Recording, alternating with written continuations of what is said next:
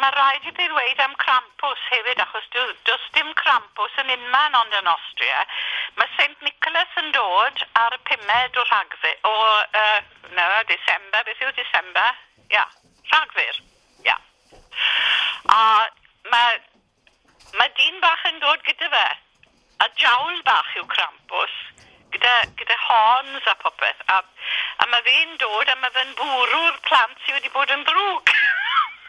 Ac yn y wlad yma, mae huge processions ar 5th of December. Mae dynion yn gwisgo lan fel Krampus a mynd o gwmpas a redig ar ôl y plant a pethau.